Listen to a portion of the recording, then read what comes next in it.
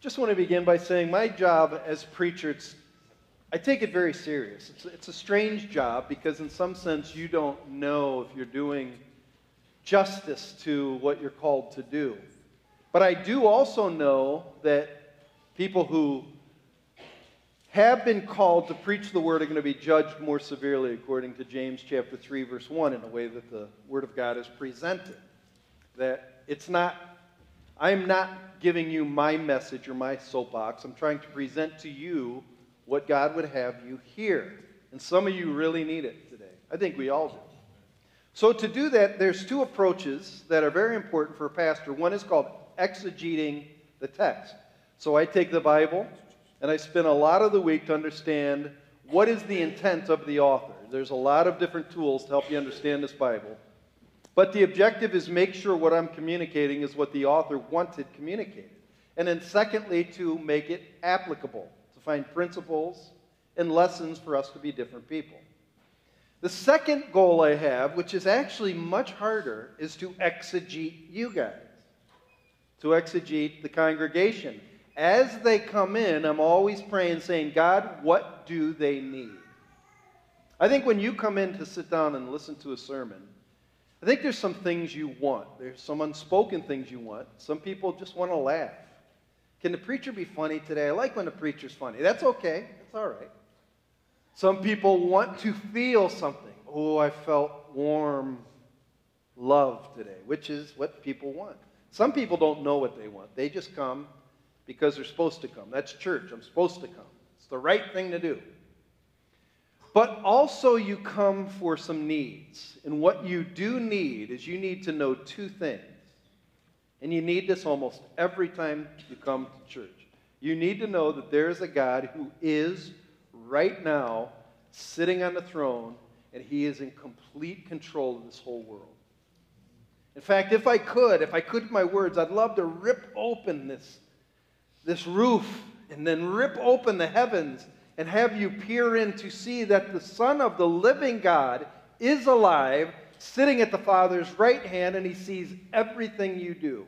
And he knows what's on your heart. He knows some of you are dying on the inside, and he knows it.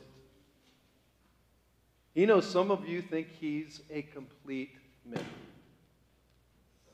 And he wants to reach you. And he's real, like he's really real. I think that's a hard thing for us to conceive of because we're so quick. We come to church and we go home, we go to dinner, then we take a week, and then we're back to church again. It's like, oh, can we ever catch a break? The second thing you need to know, and I think you need to know this in the core of your soul, is that this earth is not it. This isn't all we got. There is a place that is waiting for us that is beyond our comprehension. There is a place where people that you loved are gone, but they're more alive than ever. I saw Jackie. Jackie gave me some nice cherry jam. Thank you. But her husband, Eugene, where is he? He usually is sitting right there smiling. He's not there. He's probably smiling bigger than he ever has before. You know? And I think what has happened, so I lost my dad 15 years ago. And I cannot believe that he's just in dirt. We have a real place that we're really heading towards.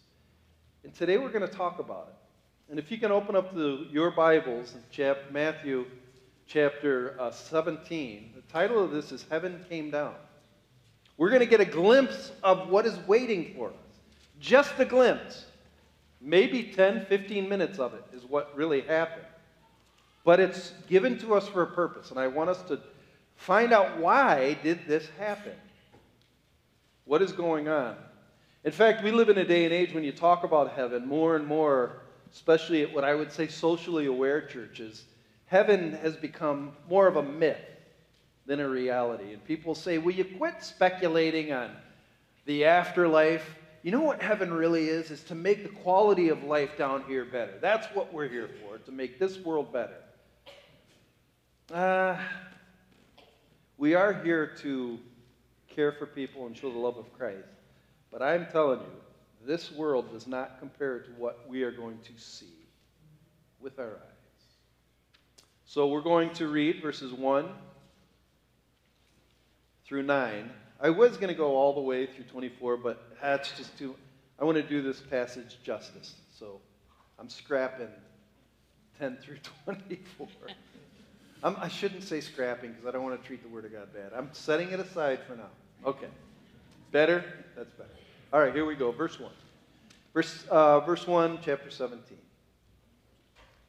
After 6 days, Jesus took with him Peter and James and John. Those are they call them the three core inside group of disciples. Peter, James, and John. So Jesus took Peter, James, and John, his brother, led them up a high mountain by themselves.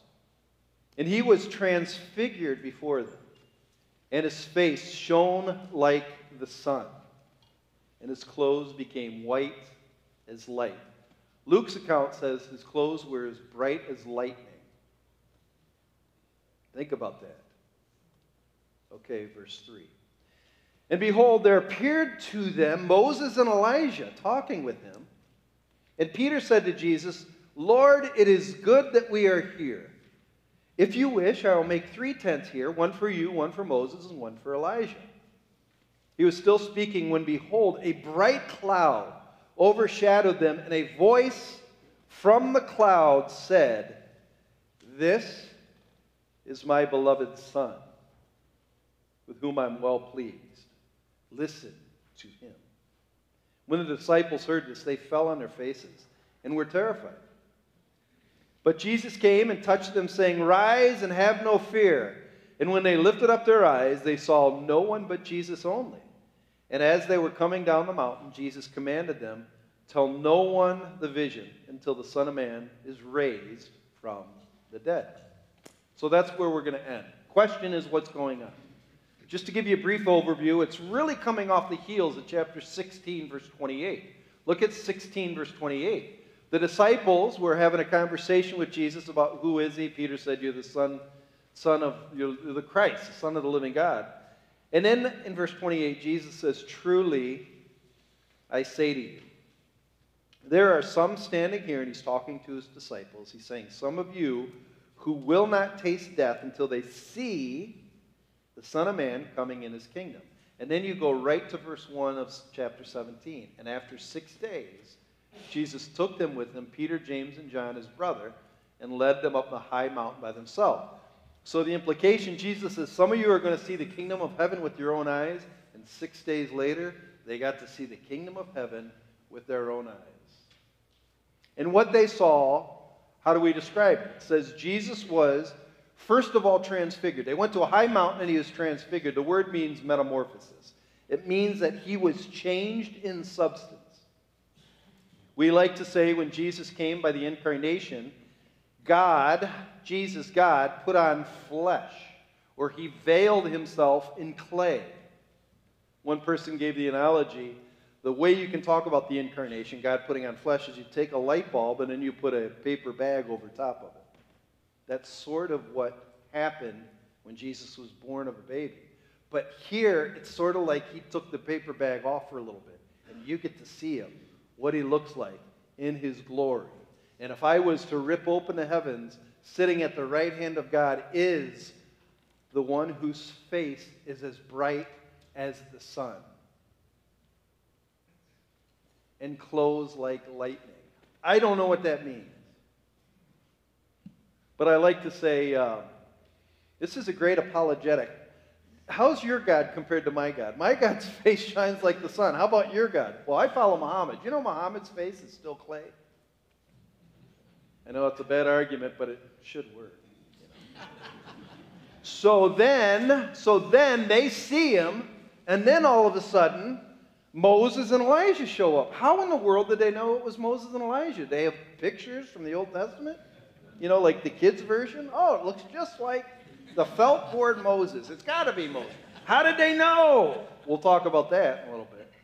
And then while Moses and Elijah were there, they're talking a little bit, and then a gigantic cloud that's nothing but light comes over them and envelops them.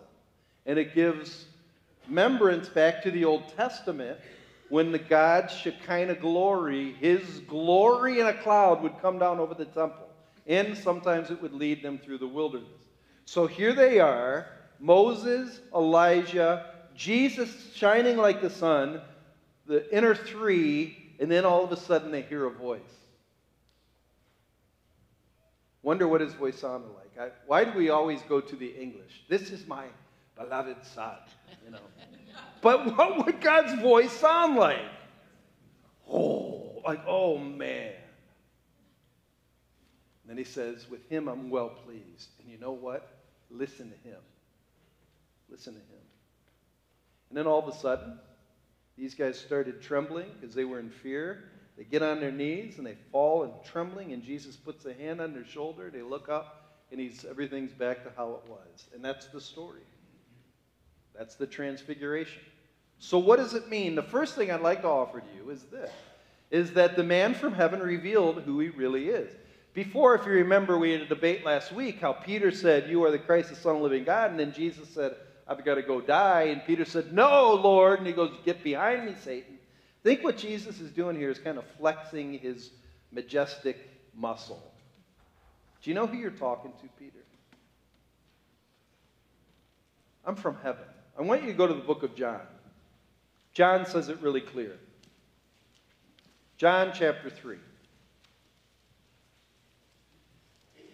So John chapter 3 is a great passage where Jesus is talking to Nicodemus, and it's where you get, for God so loved the world, he gave his one and only begotten Son. That's 3:16. But before you get there, you go to verse 13. Verse 13 says, no one has ascended. That means gone up. Actually gone up and entered this realm called heaven. No one's ascended into heaven except, there's one exception, he who descended from heaven, the Son of Man.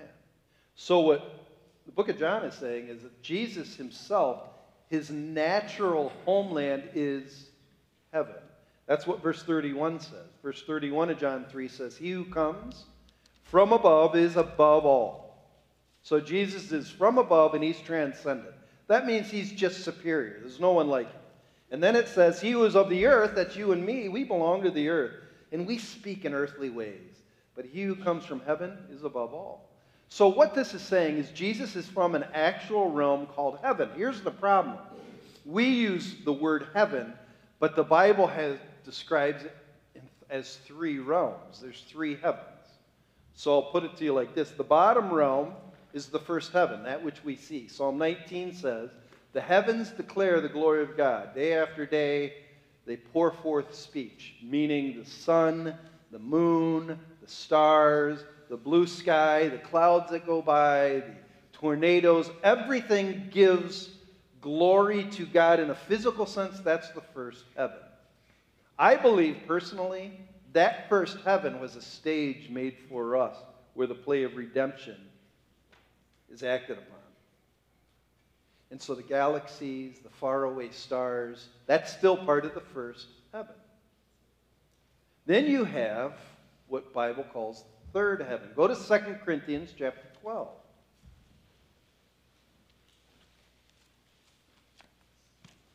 2 Corinthians, it's after Romans and 1 Corinthians, 2 Corinthians 12. So Paul is going to basically give his why you should listen to him. He's going to say why I'm a credible witness to God. He was in the Corinthian church, because 2 Corinthians is written to the Corinthian church, and they were listening to these false apostles. And they were saying, Paul, you're not as impressive as these false apostles. He goes, okay, but did they ever do what I did for God? And one thing he did is he died and went to heaven. Scholars believe in his first missionary journey, he was stoned in the city of Lystra. When he was stoned in the city of Lystra, they had to drag him out. They believe that is the moment he died. And then eventually he came back to life. Look at what chapter 12 of 2 Corinthians says. I must go on boasting. So Paul's saying, all right, I'm going to give you my credentials. Though there's really nothing to be gained by it. I will go on to visions and revelations of the Lord. So he's going to say, look, this is what I got to see. Verse 2, I know a man, he's talking about himself, in Christ, who 14 years ago was caught up to the third heaven. So the idea is caught up means he was brought up into the third heaven. Whether in the body or out of the body, I do not know. God knows. And I know that this man was caught up into paradise. So paradise, the place where everything is pleasure, everything is perfect, and it's full of joy, is equated to the third heaven. So he's saying third heaven equals paradise, where the thief on the cross died, and Jesus says, today you'll be with me in paradise. The third heaven is paradise. Verse 4, and heard things that cannot be told, which man may not utter. So he's saying, in paradise I heard things, and I'm not allowed to talk about them. And the Greek has the idea is because it's almost unlawful to talk about using a clay tongue to talk about earthly things. This is part of the reason why you get those books about people who go to heaven and come back and talk about it. Paul got to go to heaven, and because he saw it, look what happened in verse 7. So to keep me from being conceited because of the surpassing greatness of the revelations of the things I saw, a thorn was given me in the flesh, a messenger of Satan to harass me, to keep me from being conceited. So he's saying, God does not want me to get puffed up about what I saw. And not only that, I really can't talk about it. It's just, I just don't know how to, and I shouldn't. Because what happens in the third heaven is nothing like earth. God's eyes are too pure to look upon iniquity. In fact, when Satan was up there, he was called the guardian cherub. I don't know what his job was to guard something, but some people think he was the musician of heaven. It said on the day they found pride in him, he was tossed out of the third heaven, and he's no longer allowed up there because nothing with iniquity is allowed to be up in the third heaven. So where was he tossed to? This is where the whole concept of the heavenly warfare realm, I'd call it the second heaven. The second heaven is the invisible realm where demons and angels have war. Angels actually are sent from the third heaven down to the first heaven, and sometimes it takes them a long time to get to the first heaven because they got to fight enemies in the second heaven. Go to Ephesians chapter 6. Ephesians 6. Verse 11 and 12. And this talks about put on the armor of God, as if we are in a battle. And verse 11 says, Ephesians 6,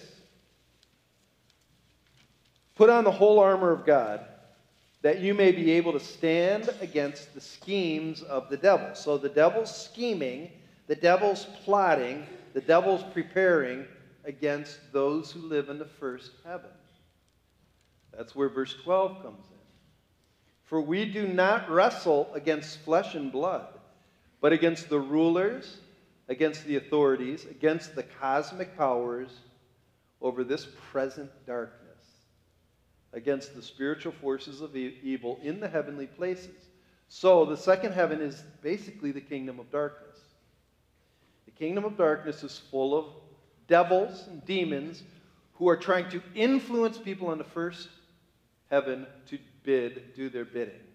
In fact, according to Ephesians chapter 2, 1 and 2, if you are not a slave to Christ, you are being deceived by the prince of the power of the air every day to disobey the one who reigns in the third heaven. So I just want to kind of give you a framework of when we talk about heaven, and when Jesus comes out from heaven, where is he coming from? Well, his natural habitat, the third heaven. And what we're going to see in the Transfiguration is what it's like. Just a glimpse, just a little tear of glory.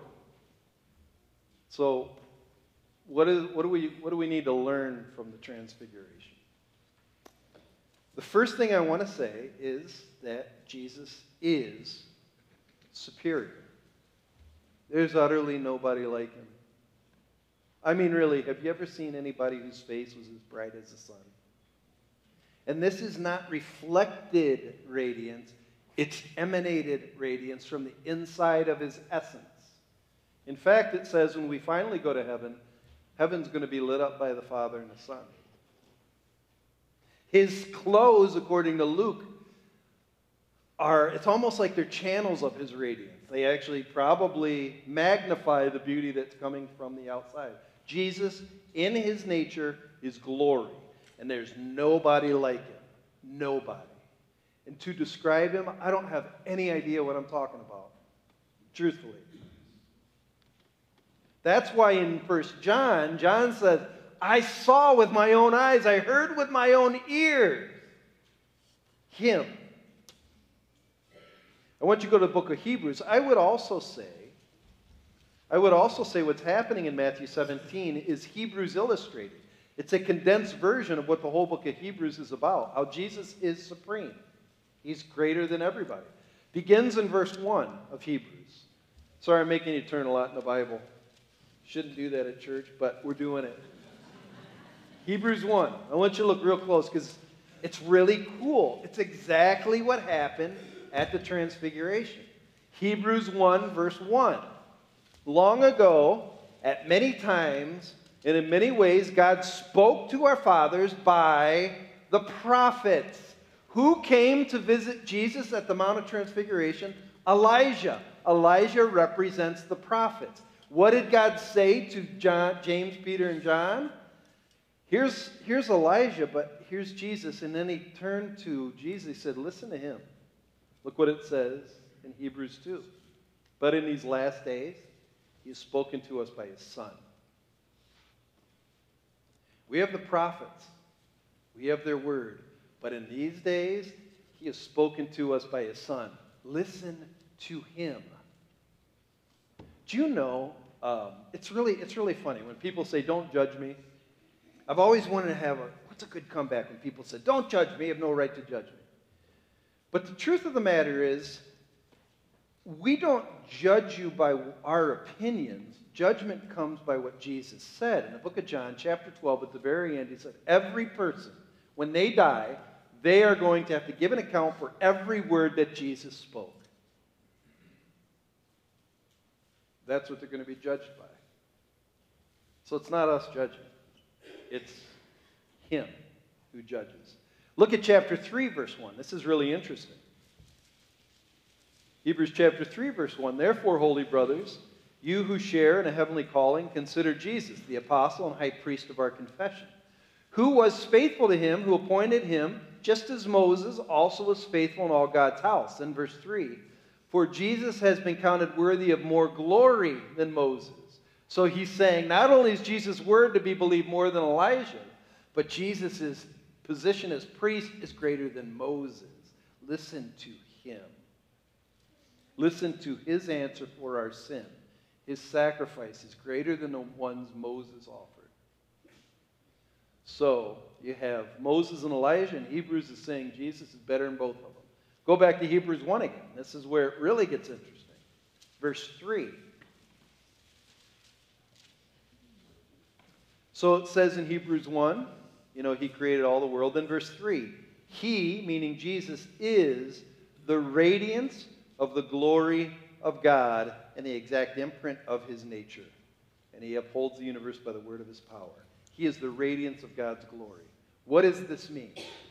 I read one book that basically says if you look at the sun in the sky, you're really not seeing the sun. You're seeing the rays of light that are being emanated by the sun. So what you're visually seeing isn't the substance of the sun. You're seeing the light that's being projected from the sun. In the same way, Jesus is the rays from the Father. He's the visible manifestation of the essence of the living God. So to see God, you look directly at Jesus. He is the radiance of God's glory. And on the Transfiguration, they saw him in all of his majesty. They saw him what he's going to look like forever. And he's awesome. He's really awesome. And then what's interesting is that Shekinah glory came over him, and it's just, he is God. He's God. So what does the Transfigure also teach us? That heaven's a holy place. Heaven is holy. And by holy, there's two ways it's being described in Matthew 17. It's a place that is full of light. Light as a metaphor, you can read this in 1 John. Light represents the absence of evil, the absence of iniquity, purity. As Habakkuk 1:13 says, God's eyes are too pure to look upon evil. So heaven is a place of purity.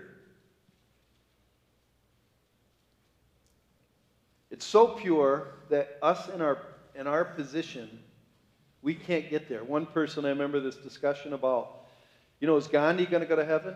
And one Christian said, well, no, Gandhi's not going to go to heaven. And somebody said, how dare you? He was a great man.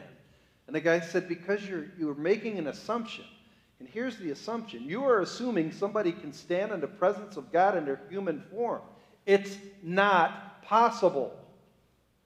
It's not possible. He's perfectly holy. In fact, verse 6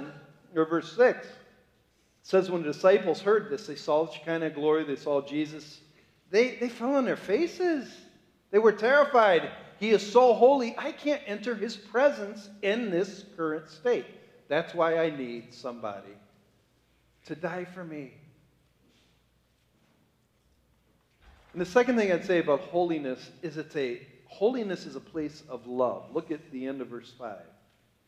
This is my beloved Son, with whom I'm well pleased. How does God describe his Son? He describes his Son with a term of endearment. I love him. I love him. And in a sense, love is not just affection, but love is knowing a person as they really, truly are. It's funny, you could say it like this. So, the Old Testament uses this word called countenance. Countenance has that idea. I can know somebody by their countenance. Their inside is coming outside, and I can see who they are by what's coming on their face. I think in heaven we are going to know people more about who they are on the inside than they are on the outside. In fact, I think that's how they knew it was Moses and Elijah. How did Peter know it was Moses and Elijah? Because you just are going to be known. People are going to know you. It's going to come out from you. The problem with being earthly people, we want to be known by what we plaster on our face or what clothes we wear. When I was in high school, there were a couple groups of people. We had the jocks. We had the goth. Do you remember the goth? TJ, remember goth days with the black lipstick? You were goth, weren't you, TJ? No, you're never goth. We had bandos. That's what we call them. Do you know what bandos are? I know you know exactly what I'm talking about, but you're not allowed to say you know what that is. And then we had the geeks. So we had these groups of people. And each group felt they were so unique, but how come they always dressed the same? And they always listen to the same. You could tell who somebody was because we think our identity is what everybody else is. In fact, Comic-Con, we think we're so unique. How come you're always wearing the outfit? How come there's 70 Batmen here? Everybody thinks you're so unique. Or, even this, and I know people get mad at me about this, but it kind of drives me crazy, this gender movement where everybody wants to express who they really are. How come they express themselves always the same exact way? Always. Why, when a man wants to be a woman, does he think a woman's a lady who has long hair and paints her nails and puts on lipstick? We think it's all outward. Do you really know a real woman? I know all 4 of my sisters, and each one of my sisters are completely and utterly unique in themselves. I think that's what heaven's going to be. We're finally going to be who we are. And we're going to be seen as we are. But that's just my conjecture, so I better get off of that. All right.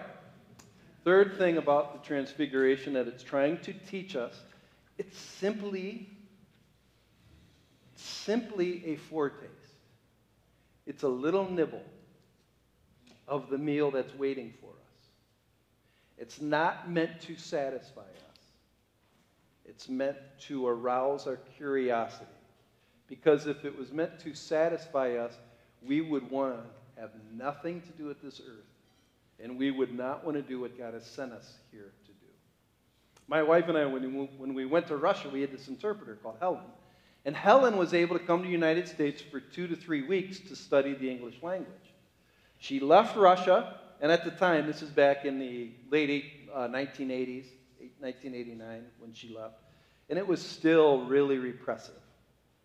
She left, came to America, and she couldn't believe all of the stuff you could get in the United States.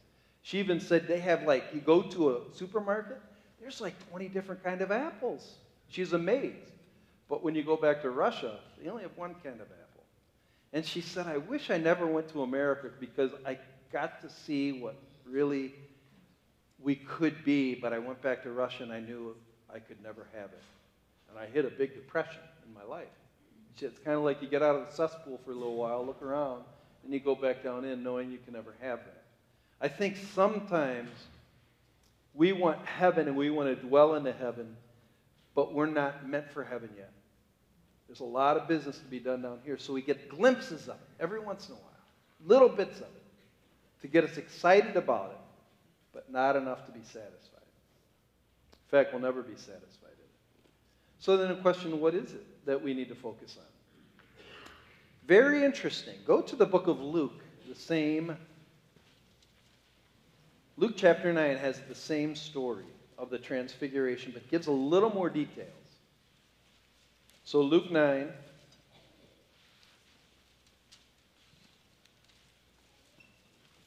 in verse 30 and 31. So you'll see in verse 30 what we already read in Matthew 17, but 31 gives us a little bit more insight on what's going on. Verse 30 says, and behold, two men were talking with him, Moses and Elijah. We talked about that. But look at verse 31. So Moses and Elijah and Jesus are talking. It'd be fun to hear those guys talk, so they're talking. In verse 31, what are they talking about? Who appeared in glory, and they spoke of his departure, which he was about to accomplish at Jerusalem. They were focused on his departure, meaning the way he's going to leave this earth, his death. If you go back to Matthew 17, they get to see the transfiguration. They fall on their face. Jesus comforts them in verse 9 and says, rise and have no fear. When they lifted their eyes, they saw no one but Jesus only. The vision's gone. And then verse 9, and as they were coming down the mountain, Jesus commanded them, tell no one the vision until the Son of Man is raised from the dead. In fact, in chapter 17, verse 9, 19, 17, verse 11, that's not what I want. 17:22 kind of talks about the same thing. As they were gathering in Galilee, Jesus said to them, the Son of Man is about to be delivered into the hands of men. They will kill him, and he will be raised on the third day. What is the focus that we should primarily focus on earth? Paul says it like this: I preach nothing but Christ and him crucified. Paul doesn't come in to just talk about glory. Paul comes to talk about the cross and Christ crucified. Why? Why should that be our focus? Why don't we get to just focus on heaven every day? Because the cross is meant to teach us two things that we have to linger on. We have to linger on them, and we're so quick to leave it. And here's the two things. The first thing the cross teaches us is the true nature of God combined with the true nature of man. On the cross was the Son of God. That shows me how much God loves me. How do I know God loves me? Look at the cross. The cross shows me how holy God is, that the Son had to take his full wrath for my sin. How do I know God's holy? Because he had to kill his Son with his wrath. The cross shows me how God has expectations. He's perfect. Judgment had to occur. God didn't let it go by. Judgment's part of his nature. The cross shows me who God is. The cross shows me he loves me. The cross shows me that he's holy. The cross also shows me, that I'm sinful. And I need a substitute to get any favor with God. The cross shows me I'm a trespasser. This cross shows me I'm unable to save myself. I can't go on the cross. So the cross is meant at a daily level to conform me into the image of Christ. I'm supposed to linger there. And it is there in my earthly body that I will understand everything about God. Focusing on glory, however, does something completely different in these earthly bodies. And I'd say this. The focusing on glory often makes us very proud of what we saw. We're easily puffed up. We're easy to be really impressed that God gave us this vision. Sometimes God will give you glory because he knows you need it. You'll get this feeling that's overwhelming. You'll see a miracle that happens. But don't linger there. Sometimes people linger there, and the longer they linger, the more special they think they are. I know people that will come up to me and say, you really need to come to my prayer group because when we pray, we really meet with God. What does that mean? So when I pray, I don't? Well, you don't know. I really meet with God. That's a little haughty, isn't it? To think that your vision makes you a little bit better than everybody else's relationship with God. We are all on equal level with God. There is no, I would say God wants us all with the same promises to come into his presence. We have to be very careful that we're not puffed up. Look at Colossians chapter 2.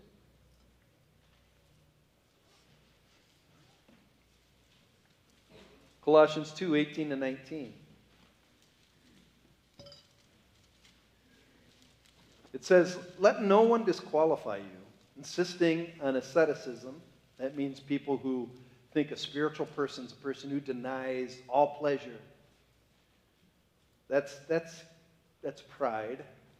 And don't let them disqualify you of those who insist on the worship of angels, going in detail about visions puffed up without reason by his sensuous mind. The idea that I saw some great visions. The reason why this is a big one for me, I grew up in a denomination for 23 years where my grandmothers would claim that they saw these amazing visions in the sky where the sun would shake. So they'd go to this place called Magadori to pay a lot of money to get holy water because that's where this incredible vision happened. And they'd take this holy water and sprinkle on somebody who was sick, thinking it'd heal them, and it never healed them. And they thought it was this vision God gave them, and they were deluded by the vision, thinking that they were given special insight. We have to be very careful with the special insight. I want to read to you from 1 Corinthians 8, 1 to 3, and listen close to what it says. It's kind of a warning to us. Paul writes, now concerning food offered to idols, we know that all of us possess knowledge. This knowledge puffs up. The idea that I'm doing spiritual things, it puffs up. But love builds up.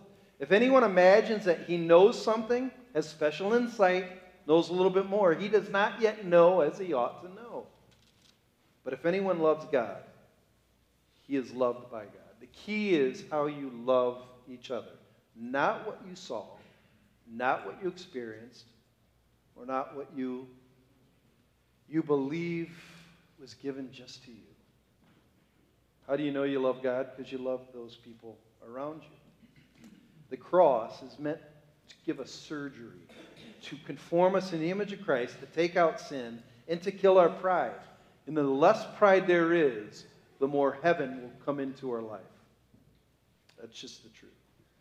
So the final thought on heaven, should we not think about it? Should we not talk about it? Should we not hope for it? No, it's still just the opposite. It is the goal for every adventure in Christ. It's our dream come true. C.S. Lewis put it like this. We are very shy nowadays of even mentioning heaven. We are afraid of the jeer about pie in the sky and of being told that we are trying to escape from the duty of making a happy world here and now into dreams of a happy world elsewhere. But either there is pie in the sky or there is not. If there is not, then Christianity is false, for this doctrine is woven into its whole fabric. In other words, Jesus is waiting for us. My dad's waiting for me. Dave and Kathy Harrison, they're having a blast. Eugene is just fine. Charlene Winnell is doing wonderful. Larry Skidema is more alive than he's ever been before. We've been promised it. We are not given a destiny of dirt 6 feet in the ground and that's it with maggots and worms eating us. We are destined for a brand new body that is going to be conformed into the image of Christ for all eternity. What does that mean? I have no idea. But it says it will be immortal. I love how Charles Spurgeon said it. These bodies are going to be so immortal, we'll probably be able to take trees on the earth and rip them out by their roots and just toss them like a twig. Heaven's going to be incredible. And Jesus is worth worship.